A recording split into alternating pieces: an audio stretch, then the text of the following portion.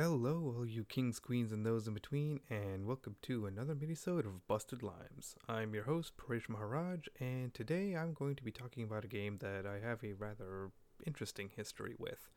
The final chapter in Naughty Dog's Nathan Drake saga, Uncharted 4: A Thief's End. To give a bit of context, I want to start off by giving my history with the Uncharted franchise. I started with Uncharted 2 when I borrowed it from a friend, and it quickly became one of my all time favorites, with the sequences in Nepal being my favorite levels in any game I've ever played, though I know it's the train level that got the most love. But the game as a whole struck the perfect balance between being cinematic while also remembering to be a game and not to have too many glorified loading screens where the player is barely in control. And I'm referring mostly to the trek through the desert in Uncharted 3 with that last comment. And speaking of Uncharted 3, God, what a disappointing sequel, right? I played it soon after Uncharted 2, and while it's not a bad game on its own, apart from some levels that take place during Drake's childhood, it's beat for beat the same game as Uncharted 2.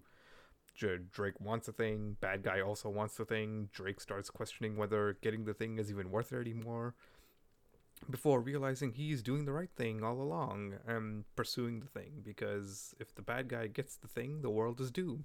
Cue dramatic escape from crumbling surroundings. And just a quick note about the first Uncharted. I got it as a part of the bundle when it was free on PSN, and it absolutely does not hold up, especially with all of its first installment blues with unpolished combat mechanics and very shaky voice acting. That's all I'm going to say about the first game. Um, so yeah, with that in mind, when the fourth game was announced, my first thought was, "Oh, it's gonna be more of the same. I think I'll give it a pass." Ended up putting off playing the game for about 4 straight years, during which I managed to avoid spoilers before picking it up as a free game of the month on PSN. So what did I end up thinking of it? Well, as of this recording, I have platinumed it, and it may be my new favorite in the franchise. Yes, I know. Black Belt has already told me he's not going to stop giving me shit about that. I'm going to go into minor spoilers from here on out, so the long story short is that it's a great game. Check it out if you have a PS4. And if I had to sum up what makes it so great, it's the variety of the gameplay. I mean, yeah, there's your typical cover based shooting and platforming, but there's so many different mechanics you that the game experiments with throughout. And like there's a pickpocket minigame in one scene, there's a dialogue branch where the game asks you which of the previous games was your favorite, and you even get to play a level from the original Crash Bandicoot, which I really like as a nod to Naughty Dog's greatness from small beginnings. But of course, none of those mechanics would have meant shit to me if the story had just remained the same, which thankfully it didn't. I really like the dynamic between Drake and his brother Samuel, if only for the satisfaction of seeing Drake see how it feels to deal with someone that acts like him.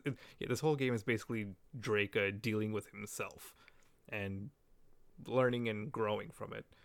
And it does away with the whole "you were right, doing the right thing all along" bullshit that annoyed me in the second and third games. It's just Drake and his brother hunting for pirate treasure, learning about themselves during the journey, and Drake's relationship with Elena also gets a little bit of development.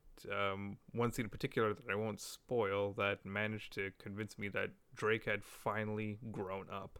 And it's just a line of dialogue that happens after a particularly intense sequence. But like I said, I'm not going to go too much into detail. And oh god, I even love the scene where it's just the two of them eating dinner, and also the setup for the first time you play the level where you're playing Crash Bandicoot.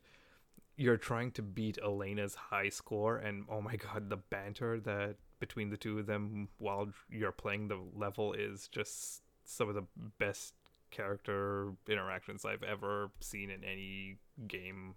Period. Um, but before I start going on for too long here, let me just conclude by saying that it's a pity that it took until the final entry in Drake's story for Naughty Dog to perfect the Uncharted formula, but at the same time, I'm glad that his story ended on such a high note. Like, to this day, no matter how many times I replay it, I never skip the closing cutscene. And I've heard some whisperings about maybe the next game.